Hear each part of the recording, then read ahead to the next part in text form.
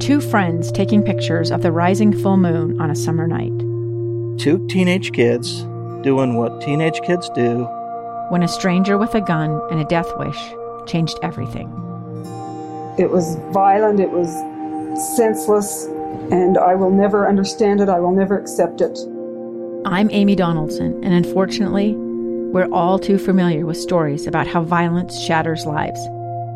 But what we rarely see is how they are rebuilt.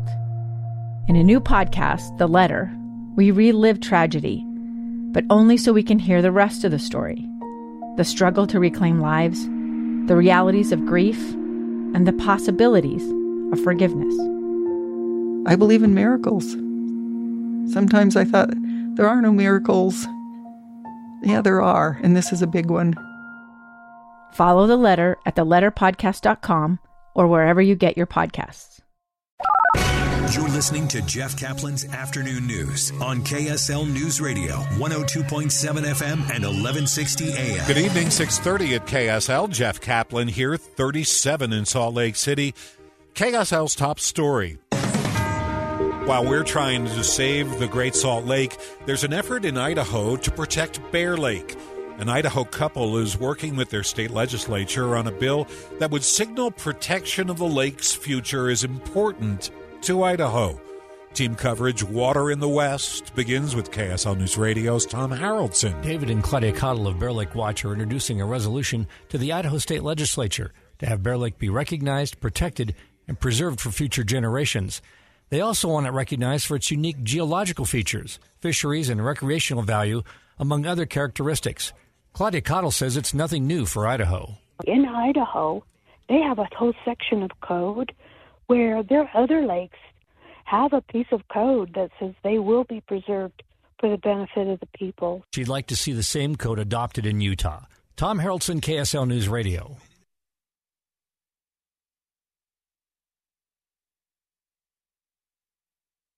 Utah and a few other states want to stop the program that sends water from Flaming Gorge down to Lake Powell. Water in the West. Team coverage continues with KSL News Radio's Alexandria Bonilla. Last April, the state made a plan to move 500,000 acre-feet of water from Flaming Gorge Reservoir into Lake Powell. Flaming Gorge was at 80% capacity when the project began. It now sits at 66% capacity. That might seem low, but in comparison to Lake Powell's 22% capacity, it's doing much better. The program was projected to last a year and wrap up in April, but the above-average snowpack has reduced the need for the water movement. All of Utah's snowpack levels are at more than 100%.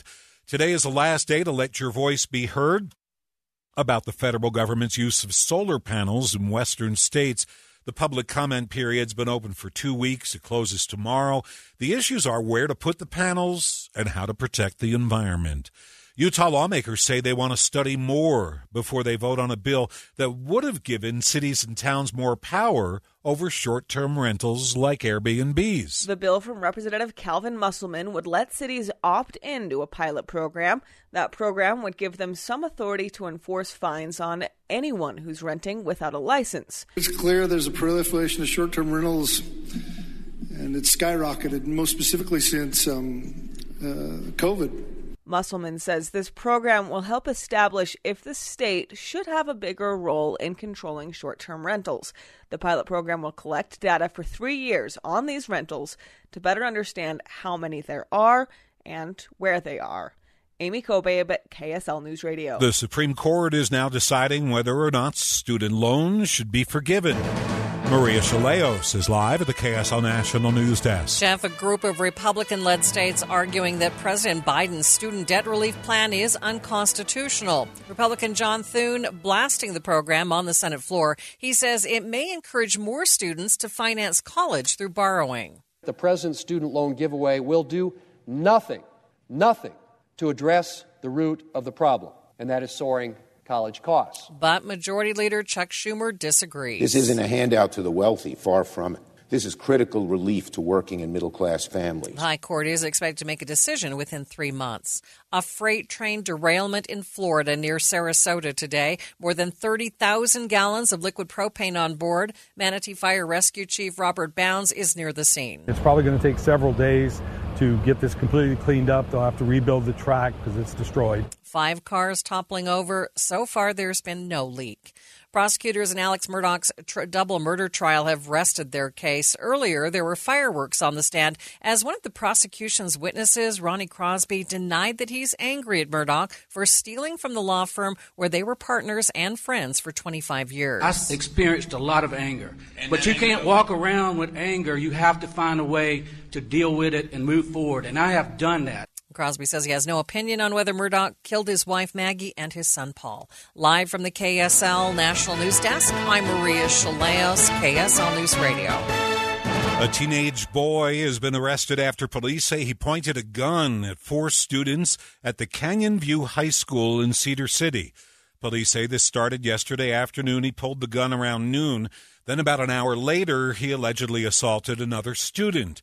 Police say the boy attended the high school at some point, but is no longer registered in the Iron County School District. He's been arrested.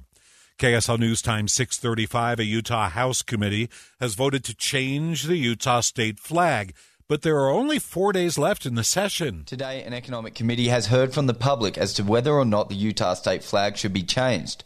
Chad Saunders, a resident of Sainsbury Park, is against the bill. I think there's been a lot of work put in. I think it's been sincere. But the people are overwhelmingly asking you to vote no on this. If we want to work on something like this, let's put it to the people, let them decide. It was young and old sharing their feelings to the committee, and Leighton third grader Regine Hammock showed her support for the redesign. The new Utah flag is easy to draw, it's beautiful, and it's easy for children to tell an adult what it looks like. The bill still needs to be heard by the full House, so with 4 days to go in the legislative session, whether it will make it to the governor's desk, I guess we'll see. Hugo Ricard-Bell, KSL News Radio.